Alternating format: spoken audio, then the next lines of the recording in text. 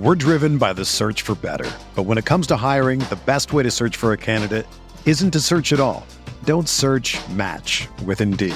Indeed is your matching and hiring platform with over 350 million global monthly visitors, according to Indeed data, and a matching engine that helps you find quality candidates fast.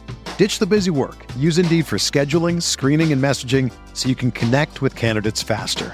Leveraging over 140 million qualifications and preferences every day, Indeed's matching engine is constantly learning from your preferences, so the more you use Indeed, the better it gets. Join more than 3.5 million businesses worldwide that use Indeed to hire great talent fast. And listeners of this show will get a $75 sponsored job credit to get your jobs more visibility at Indeed.com/Blue Wire. Just go to Indeed.com/Blue Wire right now and support our show by saying that you heard about Indeed on this podcast. That's Indeed.com/Blue Wire. Terms and conditions apply. Need to hire? You need Indeed. Whether you're a world-class athlete or a podcaster like me, we all understand the importance of mental and physical well-being and proper recovery for top-notch performance. That's why I'm excited that Unified Healing is sponsoring podcasts on the Blue Wire Network. Unified Healing is a new and super innovative global network of wellness centers powered by Energy Enhancement System, or EE System. If you haven't heard of the EE System yet, then you'll want to listen up. This technology promotes wellness, deep relaxation, purification, and rejuvenation. Wherever you are across the globe, access to a center is easy and affordable. Interested in experiencing the EE System technology for yourself? Go to unifiedhealing.com/Blue Wire to learn more and find a center near you. That's unified, UNIFYD, healing.com/Blue Wire. No material or testimonials on the Unified Healing website are intended to be viewed as medical advice or a substitute for professional medical advice, diagnosis, or treatment. Always seek the advice of your physician or other qualified healthcare provider with any questions you may have regarding a medical condition or treatment and before undertaking a new healthcare regimen, including EE System.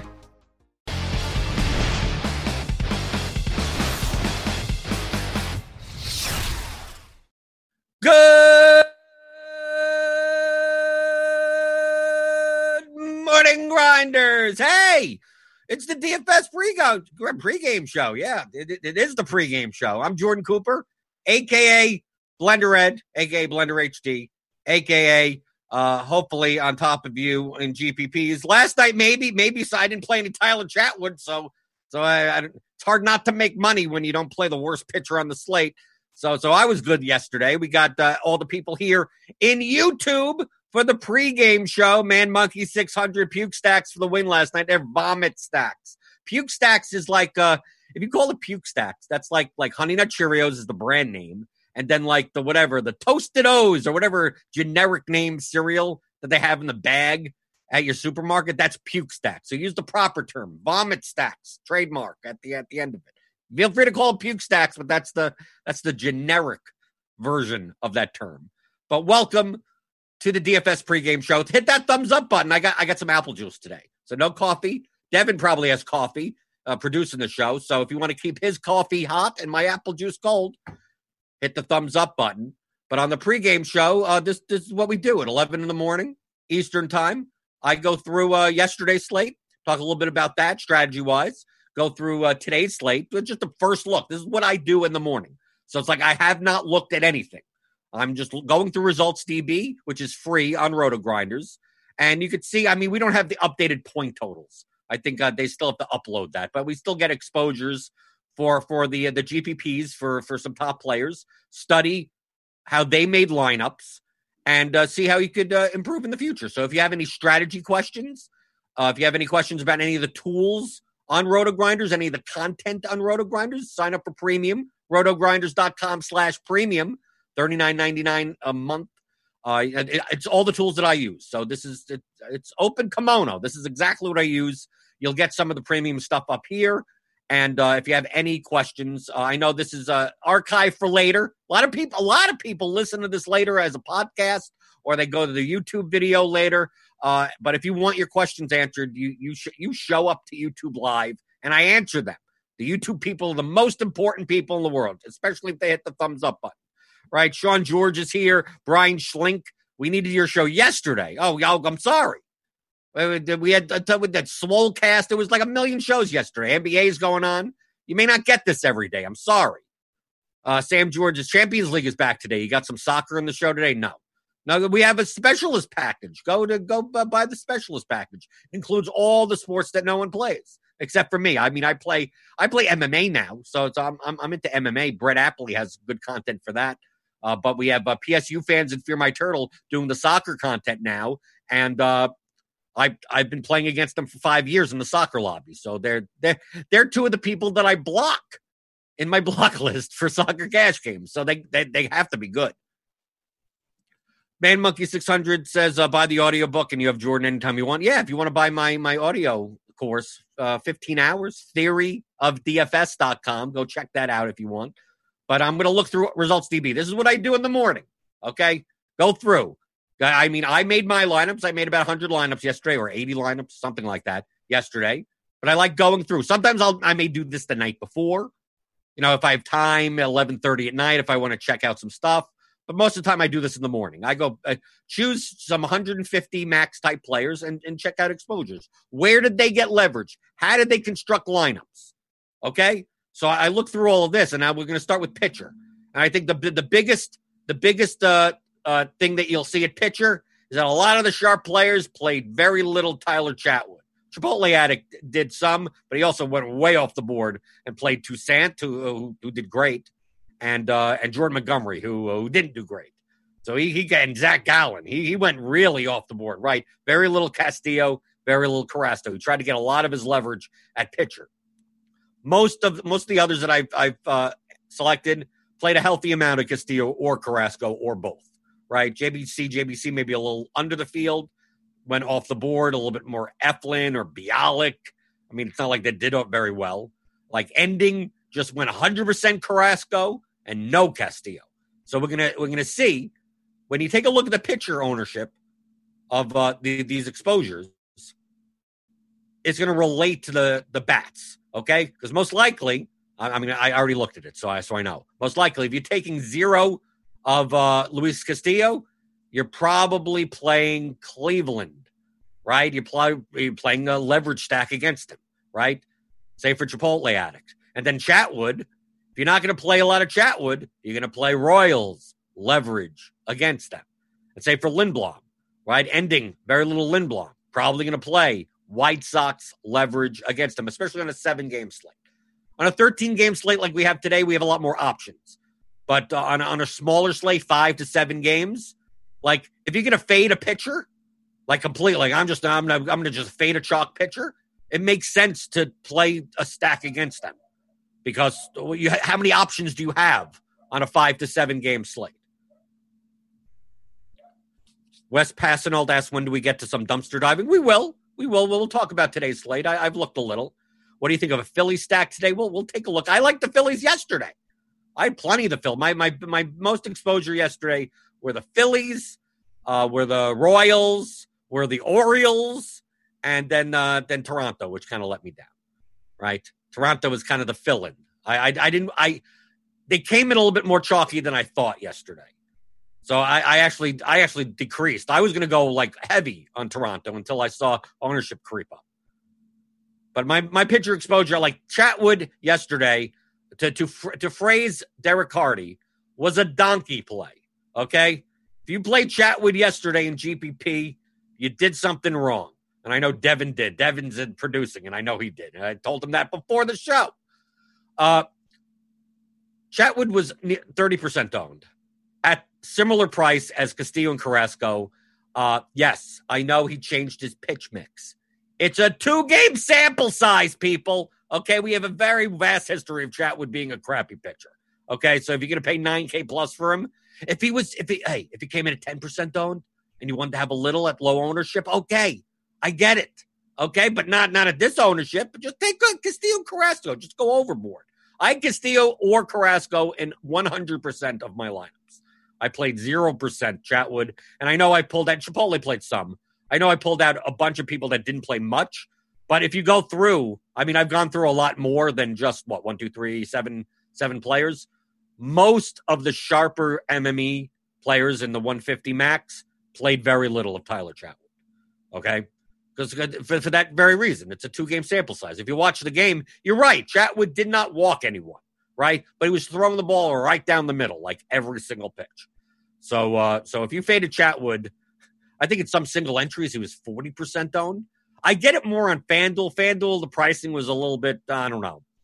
But still, I mean, he was the first player I X'd out. It was like, there's no way I'm playing Chatwood, and I'm playing tons of Royals. They're cheap. Play the Royals against him. Would you see? We'll still say that on the main slate without Carrasco and Castillo. Well, we don't.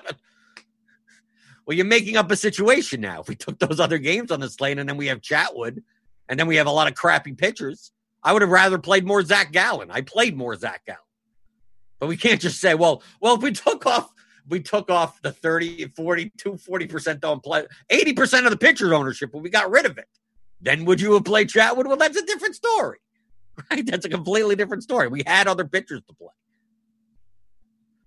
Son George said, I faded Chatwood completely, but what did I miss on the Royals yesterday? Was the decision points fading Chatwood and Price? Yeah. It's a leverage stack. If Chatwood's going to be nearly 30% owned and you're taking 0 and it's a 7-game slate, why aren't you playing Royals? I'm not saying to play all your lineups be the Royals. If you're going to fade Castillo at 40% owned, and then not play the Indians, like what? In what scenario? Think of the outcome.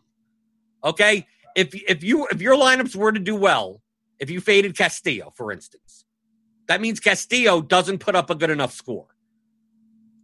If he puts up an 8-point score, the only way that he only puts up an 8-point score is if the Indians do well enough. I'm not saying to play. You don't play 5-man stacks, but you should have some Indians. If you're going to play 0% of them, if you're going to play 0% of Chatwood, maybe you don't play 5-man Royal stacks. But maybe you do have a Mondesi at shortstop at a weak position, a Perez at catcher. Maybe you have a Merrifield overpriced, seemingly, at second base. Maybe you mix them in. Maybe you mix in Solero or Hearn or something, or Alex Gordon for cheap. Like, how do you on a 7-game slate, if it was a 13-game slate, there's a lot more options. 7-game slate, if you're going to fade a jockey pitcher, why aren't you taking bats against him? You're essentially betting on that outcome. If you don't take bats against him, you're just saying that both sides don't do well enough. Like Chatwood gets a 12-point score and the Royals put up 3 runs, right? So like the stack doesn't get there, neither the pitcher doesn't get there. I get it. On a 13-game slate, I can understand that. But if I'm fading a chalk pitcher completely, there's no doubt in my mind that I have bats against him. It doesn't have to be in 30% of your lineups. I did not have 30% Royals yesterday. I had about 15%. Out of my 100 lineups or so, I had about 15% Royal stacks and mixed in everywhere. A lot more Phillies. Phillies were my top exposed team. But we could see that. It makes sense when you look at the pitcher ownership, right, of sharper players. We're gonna expect to see Chipotle Addict probably playing some Indians in Cleveland, Indians in Cincinnati, right? We're going to see some Indians on Ending, right? We're going to see all these zeros over here, all this low on Chatwood, probably going to see Royals. Anyone that's under on Lindblom, probably going to see White Sox against him, right? Something like that. So if we go over here and we're going to check all, now we're going to go take away the pitcher. We're going to go sort by field. And see where the players went. So like here, Utica, Brewers went a lot against Gio Gonzalez. So Utica had a lot of Hura at second base, which is a weak position yesterday. Hoskins at first. I'm just looking for the reds and the greens and the reds, blues, and greens, that like the overweight stances, right? If we look through down here, so like JK 123, who was like tied for first yesterday. Take a look at his exposures. Right, look, Francisco, a lot of Orioles. Altuve at second base, way over the field. Right, a lot of Astros. Baltimore, some Yankees, some Braves, Astros, a little bit of Royals, a little under on the Blue Jays, except for Tellez. This is a little all over the place. A lot more Yankees. We can see here, JK won last night, okay? Tied for first. And had 35% Tauchman with only 7 points. He didn't do great. right? Had Kevin Biggio, didn't do anything. Bo Bichette, I mean, he did fine, right? But he had just enough of the Royals, the Orioles, one-offs. I mean, if we take a look, like where's like Mondesi, 4%. I'm looking for Merrifield. Where's Merrifield? See, Jose Ramirez at 13%. Pretty much you needed Jose Ramirez to win yesterday. But here, Whit Merrifield, 3%. The guy won. 3% Whit Merrifield. And some, he had over the field on Bregman. Santander had a decent game, right? Altuve. Soler. I mean, he had 13% Ramirez. If you took a look at his whole lineup set, his first place lineup, his next lineup probably wasn't in the top, 300. He had enough exposure. So he was wrong in a lot of places. Some of these Cubs, some of these Blue Jays. But since he wasn't playing Chatwood, he mixed in the Royals. Take a look at TJ or TJ. A lot of Ronald Acuna didn't really get there. Bryce Harper didn't really get there, right? To be overweight. I was overweight on Harper also. Kingery, he was a lot on the Phillies we see, right? 32% McCutchen. 30% Guerrero didn't do anything, right? Gurriel, Toronto Blue Jays. Look at how much Mondesi he had. Grichuk, but he had Soler, he had enough Jose Ramirez, enough Merrifield. He had some Royals, he had Ramirez. So even though he went overweight and 30, that didn't work out. Sal Perez worked out. Bryce Harper wasn't worth it. Acuna didn't do anything. Hoskins wasn't worth it. He got Ramirez, he got Real Muto, he got enough Bichette, Kevin Biggio. TJ still had a good night. Right? Just under on the Cubs. A lot of the sharper players were under on the Cubs. JBC, maybe not so much. Chipotle wasn't under on the Cubs, but you saw that he was going very high leverage at pitcher. So that makes sense. Like I said, if you look at the pitcher ownership, it relates to the batter ownership, especially on kind of like small to mid-sized slates, right? If you're gonna play a lot of Jordan Montgomery and Zach Gallen or something like that as your pitcher combination and fade Carrasco and Castillo, most likely you're going to play chalkier stacks. You're getting your leverage there, and you're playing Tauchman, you're playing Bryant, you're playing Baez, you're playing the Cubs were probably the best projected team. Of course, by the fifth inning, they were getting blown out. They just started coming out of the game. So you got screwed in that regard, right? He played Acuna, didn't do anything, right? This makes sense because of his pitcher ownership. Ending, on the other hand, he played a ton. Let's see, what did he do? Right, he played 100% Carrasco, okay? Played no Castillo. So I'm going to assume we're going to see some Indians here. I'm going to assume that. So assume he had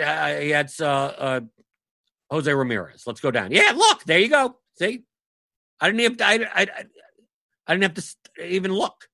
He had 0 Castillo. So he had Lindor, Ramirez, Santana, 17%. Franmil Reyes, 23%. Natural. He faded Castillo completely. So he's going to have Indians. He went overboard, but, he didn't need to. Look, Ramirez was 4% owned. He had 33% of them. Lindor was 3% owned. He had 29% of them. Right? He just went overboard. Bo Taylor, right? 17% owned. 2% owned Santana, 17% exposure. Franmil was 1% owned. He had 23% of them. Domingo Santana was 1% owned. He had 15% of them. That was his strategy, this slate. Ending strategy was take one of the top 2 pitchers, no Chatwood, pair him with a whole bunch of, Gio Gonzalez or LeBlanc or Gallen or whoever, a second starting pitcher, and then leverage off of the chalkiest pitcher on the slate. Castillo was chalkier than Carrasco, which made no sense to me. I thought it should be the other way around. What did it end up being? 39. It was close enough, but I expected it to flip-flop. I expected Carrasco to be like 40%, Castillo 35%. I expected Chatwood to be like 25%. He was 40% in some contest. Wow. And they say that there's no edge left in DFS. They say that. So let's go to the YouTube chat. If you got questions, I got answers, or I got potential answers. Some of my answers are, it depends, because that's the correct answer. But I still answer you. Man Monkey 600 says in FanDuel he was 45% of the quarter GPP tournament. Crazy. Yeah, especially on sites where you only play one pitcher. Like you have Carrasco and Castillo there. Just play one of them. Just play them. Hey Blender, are you doing basketball tonight? No. I didn't play basketball yesterday, so I have no idea what happened yesterday. All I know is that people tilt on Twitter. Apparently, everyone got Malone yesterday. Malone had some weird rotation. That's all I saw on Twitter. Was everyone complaining about Malone? But that's like normal basketball Twitter. Because doesn't everyone complain about him or Pop or someone like that, right? Fizdale's not in the league anymore. Don't have to worry about him. Sean George says, and you think stacking against a pitcher you faded is more likely to be a good idea on a shorter slate because of the lack of options. Yes, it makes sense. I just weighed their low win percentage on Slate IQ too highly. Just because they have a low, you can't, like here, I'm going to show you Slate IQ. This is in premium. rotogrinders.com/premium, sign up. Slate IQ is something I use every day, but it's not gospel. Like, don't treat it as like, oh, I can't play the Indians. Only 1.3 win percentage, but you get super leverage. If you wanted to do it, you could do it. The Cubs were obviously Cubs, Yankees. I get it. I get it at the top, but they're going to be popular, so you can get negative leverage. I did play some Cubs and I did play some Yankees. Okay, that's no problem. I had no problem playing Baltimore yesterday, even at 1% down over here. They were just so cheap and like no one's playing them against Jordan Yamamoto making his first start of the season. So I'm like, why not? I had a ton of Renato Nunez. I had like in a quarter of my lineups. Nunez, Smith, Santander, Alberto, Cisco. Because, I mean, I thought they would come. Sometimes I look at some of the ownership that Jamino comes out with, and it's like it's based on a mathematical model, but not in like a psychological model, where like a guy on Baltimore would be 2% owned. And I'd be like, nah, he's going to be 1%. Like it's going to be even less than that. It looks like low ownership, but I think it's going to be even lower than that, just from a psychological perspective. It makes sense, right? It makes sense for Francisco to be 3% owned, but I think he's going to be 1% owned, right? Just the way things worked out. So you don't necessarily have to go by, gospel. I'm more likely to take Slate IQ into account on much larger slates. There's just so few options. Like if I don't play Baltimore, I don't play Kansas City. Like who am I playing? I'm just playing the chalk. Like I got to find a way to go off the board somewhere, right? Either I get it at pitcher, or I got to go to lower win percentage teams. But still, Baltimore, Kansas City was positive leverage by far because of Chatwood. Cleveland was positive leverage because of Castillo. I mean, you still could have done it. It's low probability, but you're doing it in large field GPPs. Maybe you don't do it in single entry, small field stuff. But like Toronto was overowned. And that's why I like the Phillies. Like you take a look at the Phillies right here, 4 points on Slate IQ, positive leverage right over here. I could have taken Miami, but I chose to play LeBlanc instead. LeBlanc and the Orioles rather than Yamamoto and the Marlins. That was the decision I made. So I just look at this and I go, where can I find something that I played Diamondbacks yesterday. 4.9 over here. That didn't necessarily work out, but they were more expensive. The cheaper the stack is, I don't mind lower win percentages because they're so cheap. Because how much does it take for you to get there, especially on a 7-game slate? 13-game slate, we're going to see this list being way long. We see teams that are down in that 1% range. Maybe I have a lot more options. I don't have to go all the way down. But on a shorter slate, you have to find somewhere to be different in a large field GPP. Let's see. Right. Devin in the chat even says, like Blender says, they're right. There's no always and never, just more likely and less likely. Yes, I'm less likely to play stacks that are low in Slate IQ. I'm less likely to play stacks that have negative leverage, but it doesn't mean you can't play them at all. They're still high. They're still the best. The Cubs yesterday were the best projected stack, the best projected value. But it doesn't mean you go overboard. Like once I saw that they were going to be owned, I didn't want to have 0 of them because there's only 7 games on the slate. I'm not playing Chatwood. I'm getting my leverage there. I'm playing Royals. I'm getting my leverage there. I'm playing overboard on the Phillies, so I'm getting leverage there. So like a Philly stack with like a Chris Bryant one-off Isn't the end of the world, right? Or Javi Baez in a shortstop spot. I'm playing Phillies with no Gregorius in the shortstop spot, and I have Baez in there.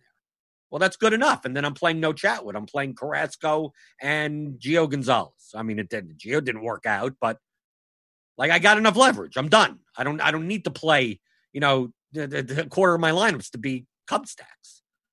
I don't have to play like I was under the field on Tauchman. Tauchman was like 25% owned as a one-off. Makes sense. He was 2,600 and leading off for the Yankees against Zach Eflin as a lefty. I get it. But should you really be overboard on a batter? No. So I had like 14% of him. He was thrown in there. He was a one-off. He was in some Yankees three-mans, those types of things, right? I played a lot more Lindblom, so I had salary. So I was playing Stanton over him. And Stanton was lower owned because I had the salary to do that. So it doesn't mean you don't play these guys. It just means that you may be under the field, right? It doesn't mean I don't play Cubs. It just means I may be under. Doesn't mean I don't play Yankees. It just means I may be under. More likely to be under, depending on what other options there are on the slate. Yeah, Anthony Failla? Last night on FanDuel, I was leaving behind 2.5 to 6K in salary on the day. Right. Because FanDuel's pricing yesterday was to play whoever you want, right? Literally, you can play whoever you want on FanDuel when their pricing was so soft. But even DK. I mean, if you didn't pair two high-priced pitchers, you could essentially play whoever you want. Is the number positive number or the better number with the stack sheet? Well, on the Slate IQ, I'll just explain. All of this is based on, okay, let me explain what Slate IQ does. Just so you understand why you don't take it as gospel. Okay?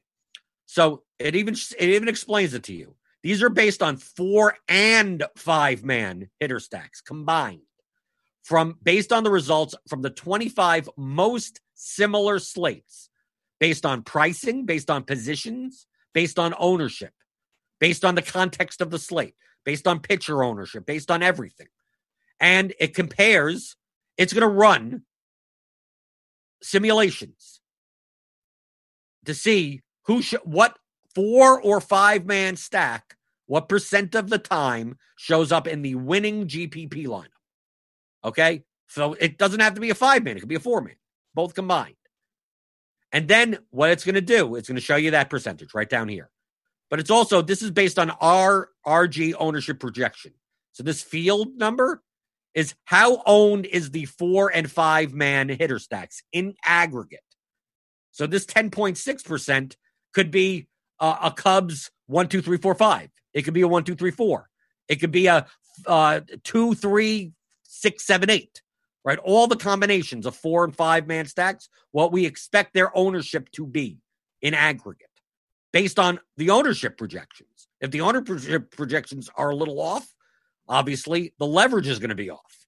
So it compares the difference between the chance of this stack being in the winning lineup with how owned the stack will be to give you the difference, negative meaning that the Cubs stack was more owned than its likelihood of being in the winning lineup by 14%, by 1.5% difference. That's what this chart tells you. And it's based on those simulations, which is not gospel, just based on a simulation. And it's based on the ownership. So like on this, we had on RG, Chatwood projected owned like twice as less when this came out. Chatwood was projected for 15% ownership, 12 to 15% on RG. Well, he ended up 29%. So obviously that's going to affect ownership of all these types of stacks based on the pricing. So the leverage scores would change. Now the winning percentage won't, but the leverage would change. So if you think that based on this Slate IQ, if you think Chatwood is going to be more owned, which means he's an expensive pitcher. Okay? So Carrasco is going to be owned. Castillo is going to be owned. So if you add Chatwood, who's a 9K pitcher, to that means that more people are spending money on pitching, which means that the low cost stacks are going to be less owned than you think, than what our ownership projections even say they are. So that's why, in order to fit in a Yankee stack with Stanton or something like that, it's going to be hard to play Chatwood and Carrasco, right? You're gonna have to play lower owned. You're gonna have to play lower cost stacks, which is going to increase the ownership of Kansas City, of Baltimore, of Miami, of Philadelphia, even, right? Just the dynamics of spending $50,000 in salary. So that's why I don't take Slate IQ as gospel. And I don't even take our own ownership projections as gospel. Sometimes I look at ownership and I go, based on math, I see that. Like, it's a mathematical formula. I get it. But people are irrational. Okay? There are plenty of slates where I look at and I go, there's no way Ross Stripling is 27% owned. He'll be 15% owned, but I just don't. He may mathematically warrant being 27% owned, but based on what I hear about in the industry on shows and what I think people are going to do, I think it'll come up less owned. But once you make that mental assessment, you have to now adjust that mentally throughout the course of your entire player pool. So I thought that Chatwood would be twice as owned as ownership projections across the industry, not just Roto-Grinders. Just based on what I hear. Oh, the pitch mix changed. Oh, 2 games is great. He's up against the Royals who suck. Like that type of stuff. I'm like, no. Mathematically, he shouldn't be more than 15% owned, but I think it'll be double that. So you have to, once you do that, you have to change you can't just look by all the numbers you're looking at. So there's an art to that of like, how will people act psychologically? Because all of the numbers all rely on rational actors. Not on, based on our projections and based on the salary constraints and the positional risk constraints, we project him to be 14% owned. And then I go, no, based on what I'm hearing and based on the position, like I think he's going to be 22% owned. Like just based on that. So Anthony Fowler says yes. So in a perfect world, you'd want exposure to stacks in Slate IQ. Like I said, don't take it as gospel. Right, this is just a simulation. These are okay. It's the margin of error here could be, decent enough where like 2.4% could be 3.6%. Right, it's just to give you an idea of places to find leverage with your stacks. Okay, who's more likely to do well? But they typically line up with the projections. Also, it didn't take a rocket scientist to know that the Cubs and the Yankees were the best projected teams yesterday. Hence, they'll get owned. But yes, you're looking for positive leverage. Doesn't mean you don't play. Doesn't mean you don't play bats that are in good spots. But this is where I'm looking for the low owned, under the radar types of stacks. Jenna Sandy says, I tried the leverage strategy by stacking the Reds against Carrasco.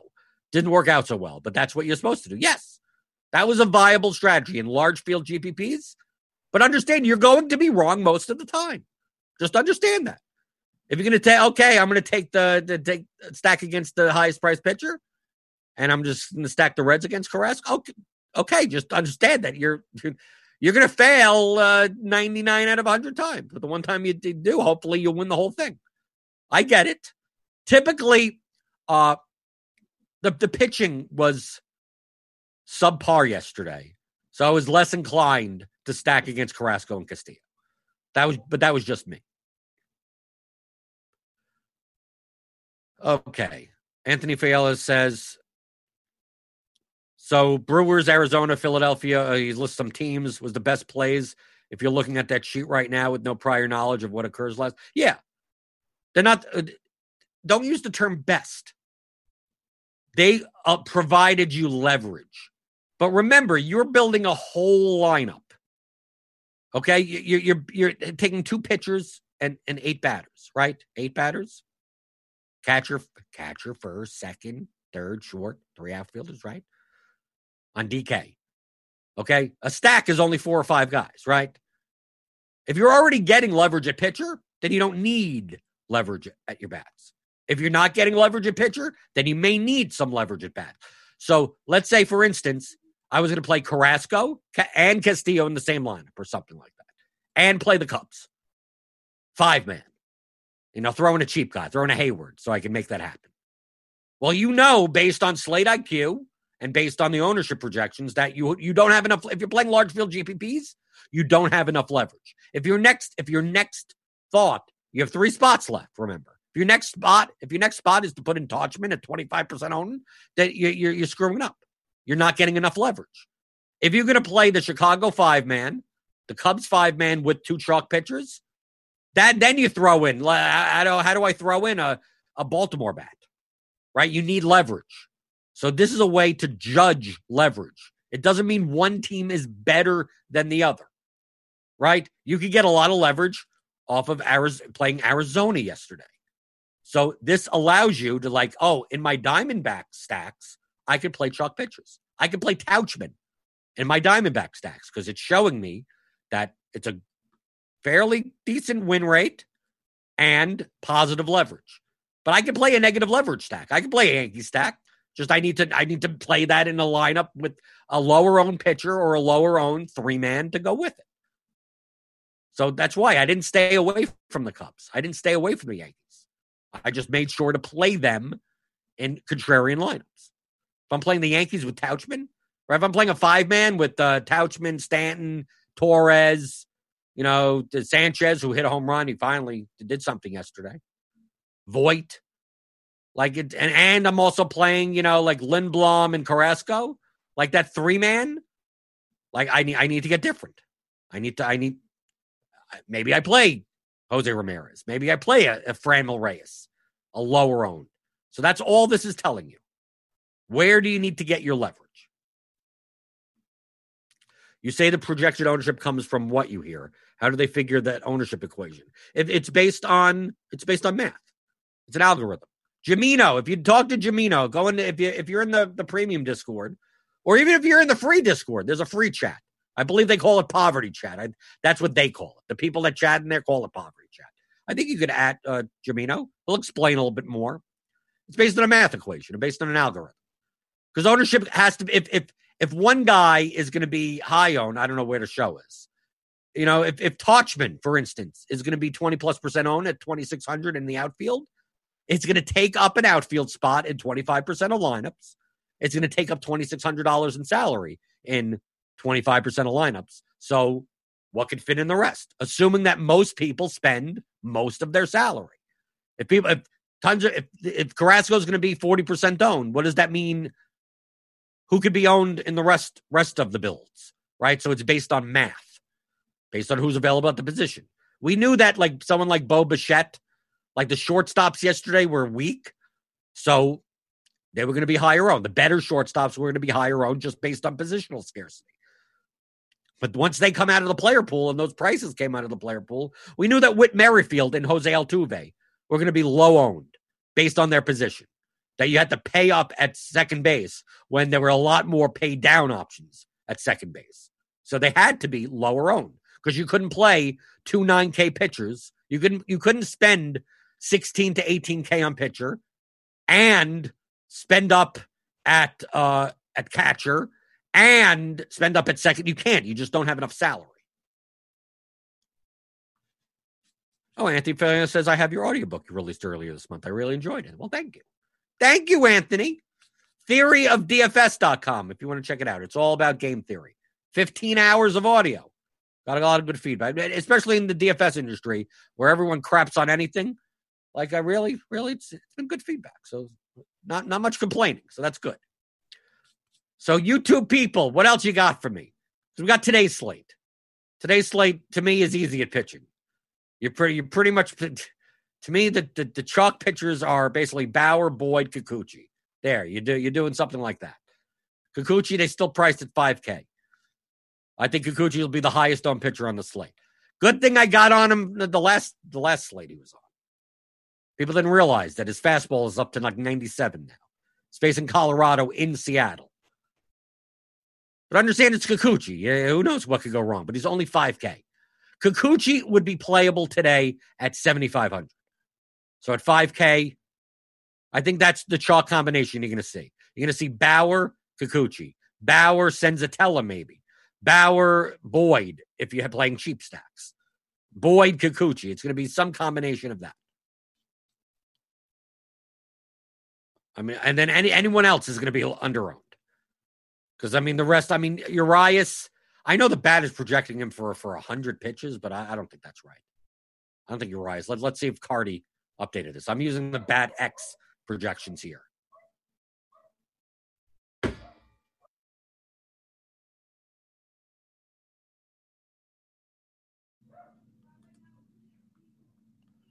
Okay, yeah, Urias. No, Urias is still there.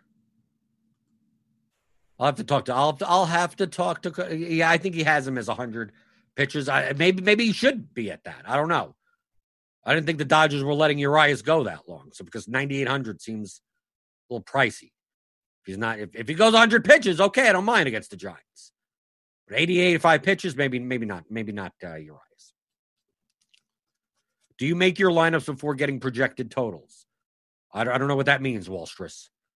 I don't make my lineups until an hour before lock. Okay? I do not make a single lineup.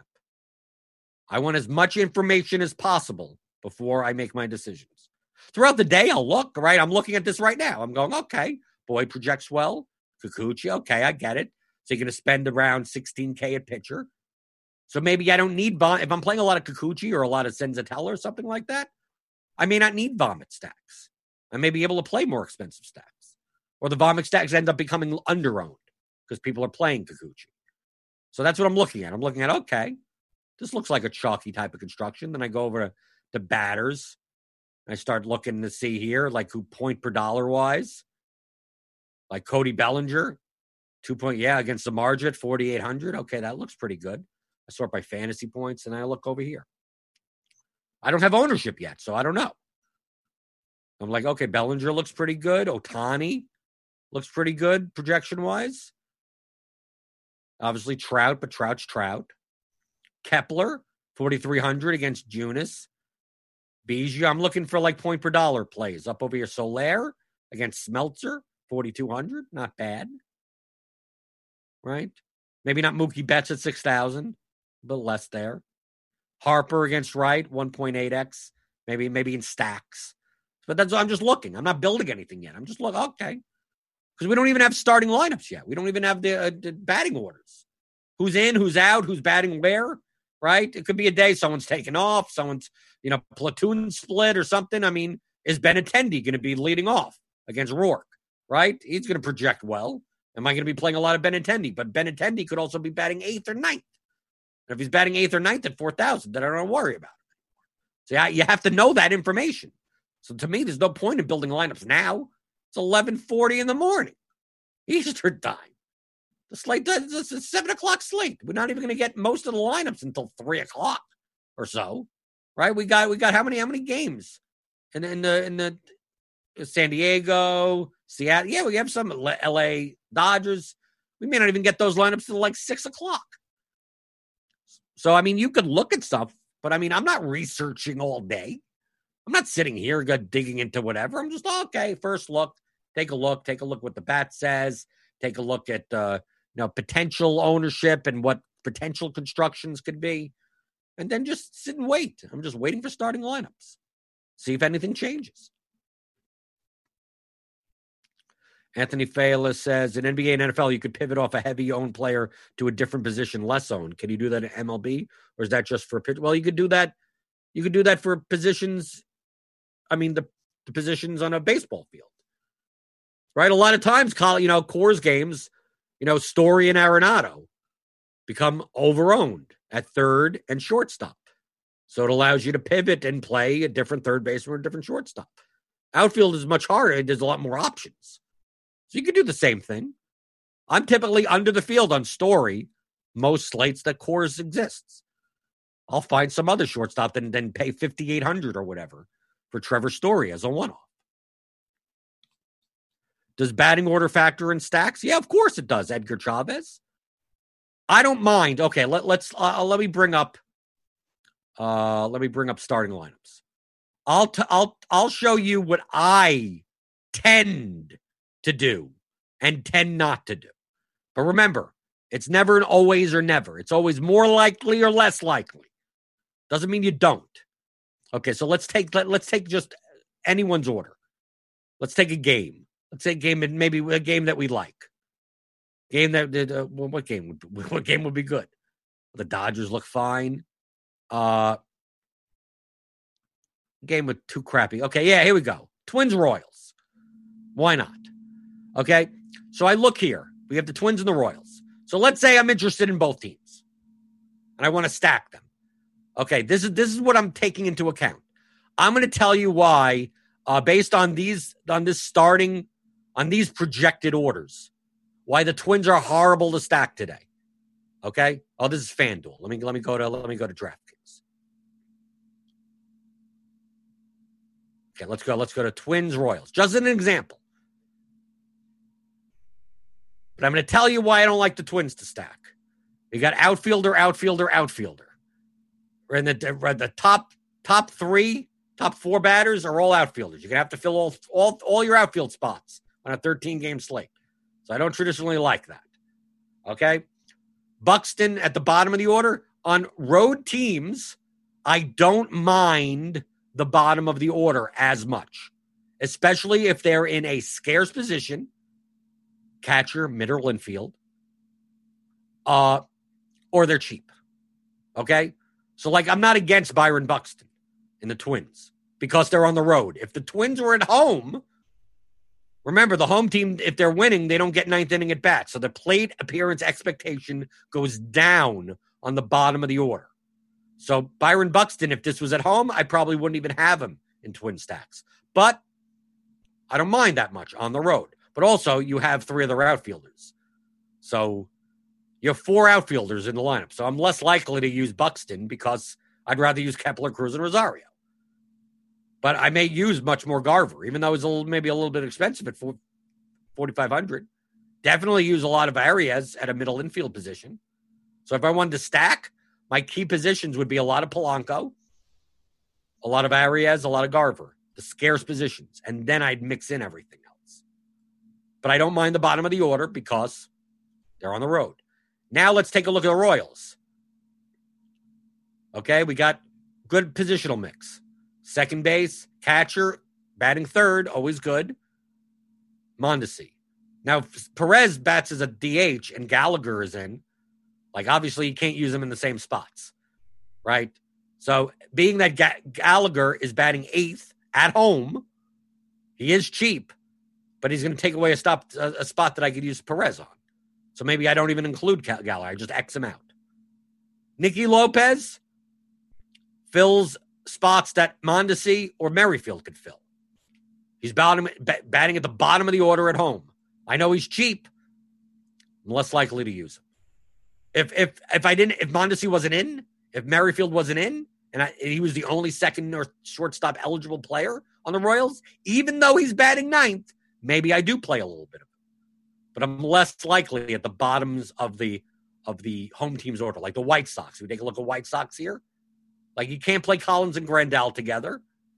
Mendick, you could play Garcia at least a little bit higher up in the order, but there's no second baseman here. So if you're desperate for second baseman, sure, play Danny Mendick.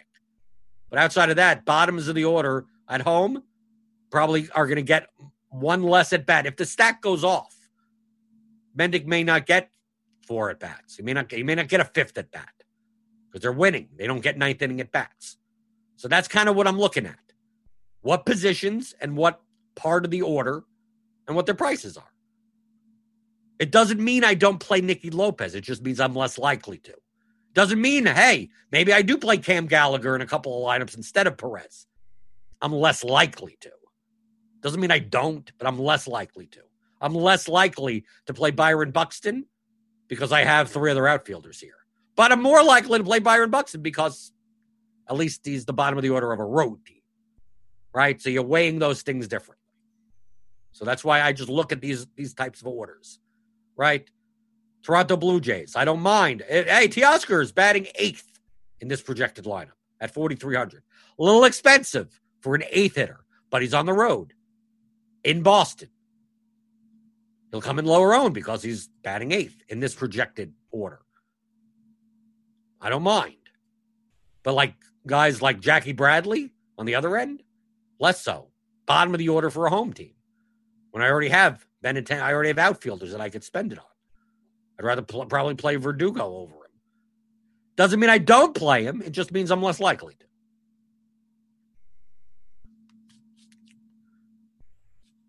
Do you know who's doing the MLB show today, or is there somewhere I could look it up? Yes, just go to the rotogrinders.com/videos page. There's always a schedule up at the top. But Devin has already replied. Dean and Kirkwood are on the show. Right. You have to go to the Rotogrinders homepage, rotogrinders.com/videos if you're watching on YouTube. And if you're watching on YouTube, hit that thumbs up button. I got my how cold is my apple juice? It's getting there. It's almost room temperature. Hit the thumbs up button. I'm just showing you how I just look through orders. But this is all I'm looking at this point. Look, it's all red. Right? We don't know if these orders are going to be these orders. So to make any decisions now, it seems stupid. I'm going to wait. I'm waiting to. I don't make a decision until, I don't know, 5 o'clock maybe. It's going to be later in the day. Light IQ has to come out. Ownership comes out. Projections change. Orders change. So there's no point. If you're sitting there going, I got to research all day, you don't have to. Especially if you got Rotogrinders Premium. If you either got the BAT or you got SIS projections, it does all the work for you. There you go. You also get rankings. You also get Cheese's $1 Million Musings. You get the grind down. You get the expert survey. All at Rotogrinders for premium, and you get the MLB, NFL, NBA, PGA. That's the core 4 package. That's $39.99 a month. It's the same information I use. I paid for it before I even joined the team here at Rotogrinders. So it's like I eat my own dog food. So you can see right here, look, I'm even doing conviction stacks today, right? These are the stacks that'll send you to jail. That's why they call them conviction stacks, because I'm going to be stacking some really weird stuff. Right? It's a 13-game slate. Who knows what it's going to be? The vomit stack apparently is the Tigers today. I don't know if I could do it. I don't think I need to do it. See, the problem is with the Tigers is that look how cheap they are. Look at this projected order. Right? You fill shortstop and second base. Of course, you can't play Cabrera and Cron together. Right? You make sure to fill in a catcher spot. But look, you can fill in 2 middle infield spots with your first 2 guys. And look how cheap they are. $3,700, $3,000, $2,900. Right against Cool, a lefty. Kristen Stewart's $2,700. Victor Reyes, $3,300. Candelario. Right? You probably want lefties against Cool, especially in Pittsburgh, in PNC or whatever. But do you need this stack? Look how expensive the stack is. What, 3? Look at this. Like a 15K stack? But why do you need a 15K stack? You're not going to be playing them in lineups with Kikuchi, right? Like I don't need a 15K stack with Kikuchi. I need a 15K stack with like a Bauer-Boyd combination. Maybe then I use the Tigers. But apparently that the Tigers are the point per dollar vomit stack as of now. Do you look at ceiling for starting pitchers for GPPs? Last night failed by playing Gio on FanDuel. Typically on one-pitcher sites, ceiling means more to me on one-pitcher sites rather than two-pitcher sites. Two-pitcher sites, a lot of times, your second starting pitcher, you don't like. You're doing because why not? Right? You need someone 6, 7K, right? Like yesterday. If you use Gio Gonzalez as your SB2 yesterday, or you use Wade LeBlanc as your SB2 yesterday, like I get that. I get that on DraftKings. But on FanDuel, like on FanDuel, just you only get points for one pitcher. I'd rather the batters are much more varying since they'll all get about 4 or 5 at bats, and who knows?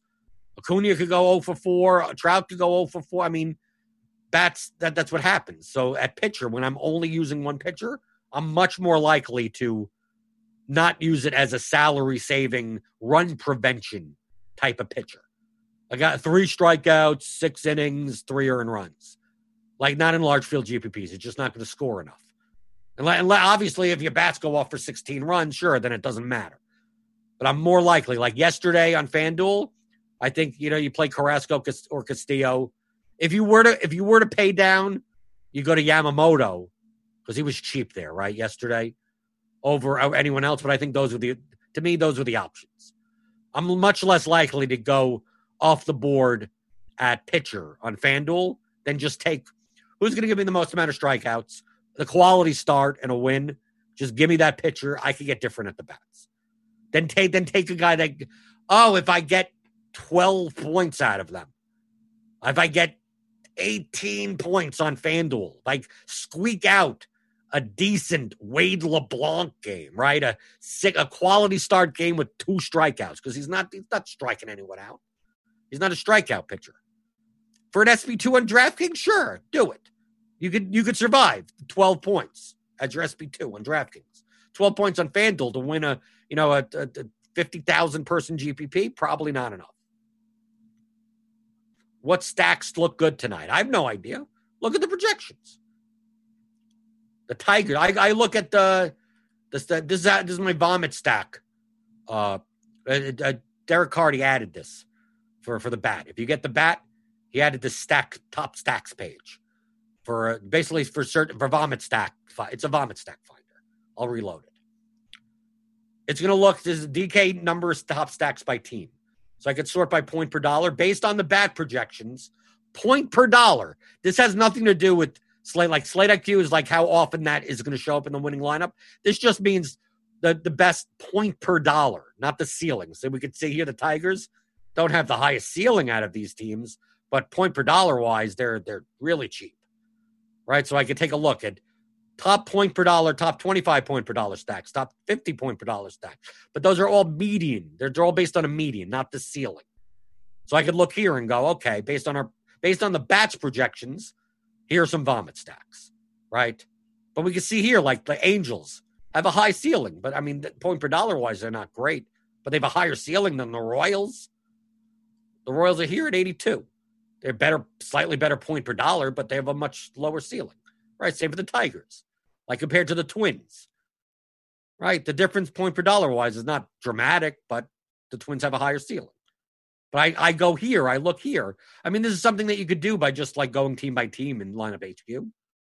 But if it'll show it to me here, I'll go, okay, based on the current projections on the bat, show me some vomit stacks. Let me see where the vomit stacks are. And here we go. Doesn't mean I play them, but just the easier way to point them out. So I showed you a bunch of stuff. We went over, what did we learn today, folks? What did we learn today? We learned how Slate IQ works, which is for premium members, rotogrinders.com/premium. We learned a little bit about the stack projections of the bat.